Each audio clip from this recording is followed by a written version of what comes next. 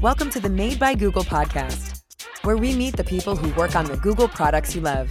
Here's your host, Rashid Finj. Welcome back to the Made by Google podcast. It's the final episode of this season.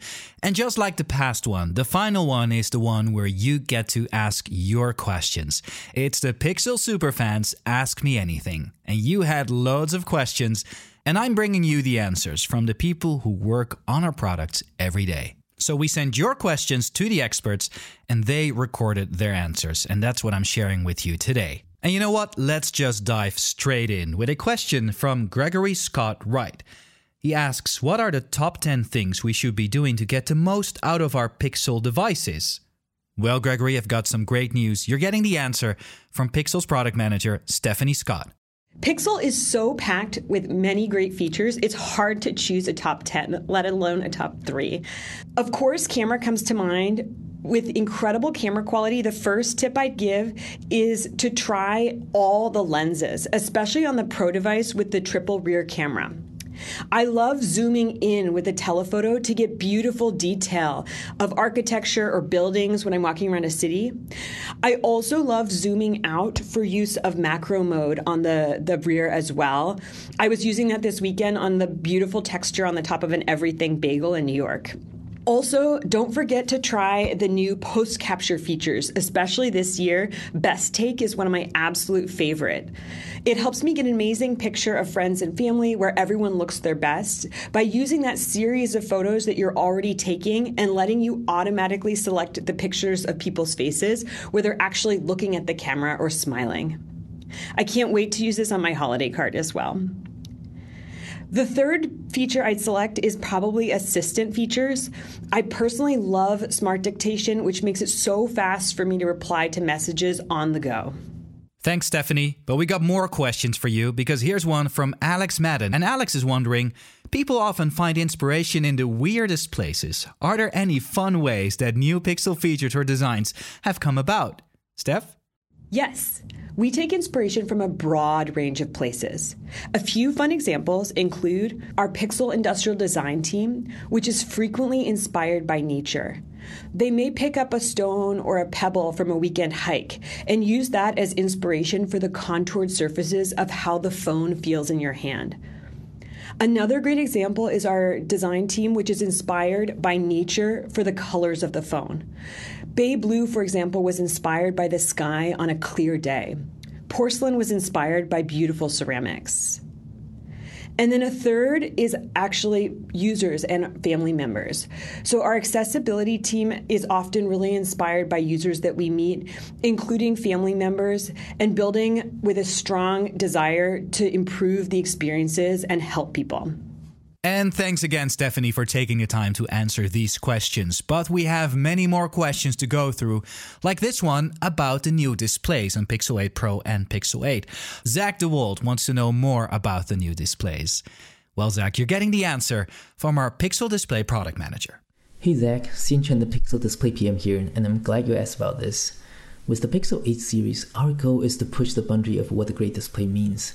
The actual display on the Pixel 8 is 42% brighter than the Pixel 7, which makes it easily visible under bright sunlight. We also put this higher brightness into good use. When you're viewing HDR photos and watching HDR videos, these content record more details in the highlights and in the shadows. The higher brightness brings those extra details to life and makes them look so much more like seeing it in the real world. The Super Extra display on the Pixel 8 Pro is even better.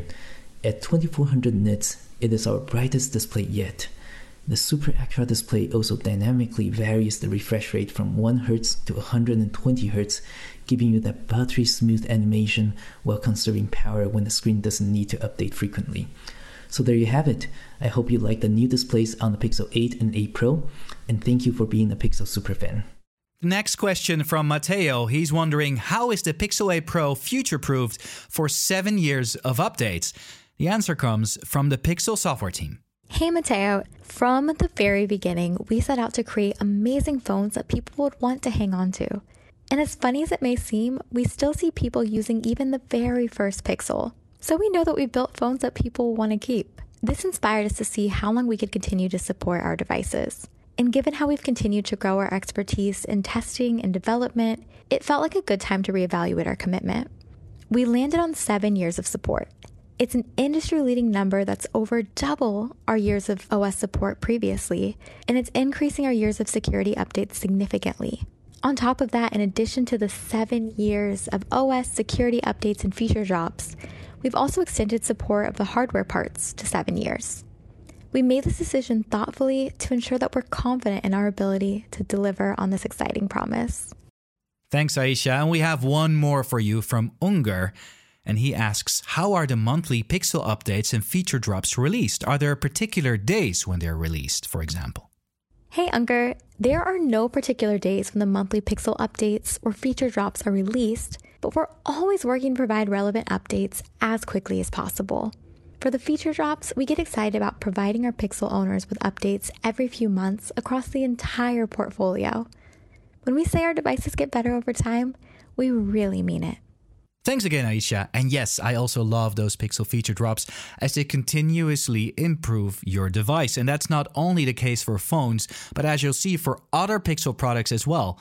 This question comes from ESSH. What was the idea behind the Pixel Buds Pro new feature conversation detection? I'm loving this in the gym, as do I, by the way. And conversation detection was part of a Pixel feature drop. So what was the idea behind it? Let's ask the product manager on the Pixel Buds team. This is Paul. Thanks so much for sending in your question.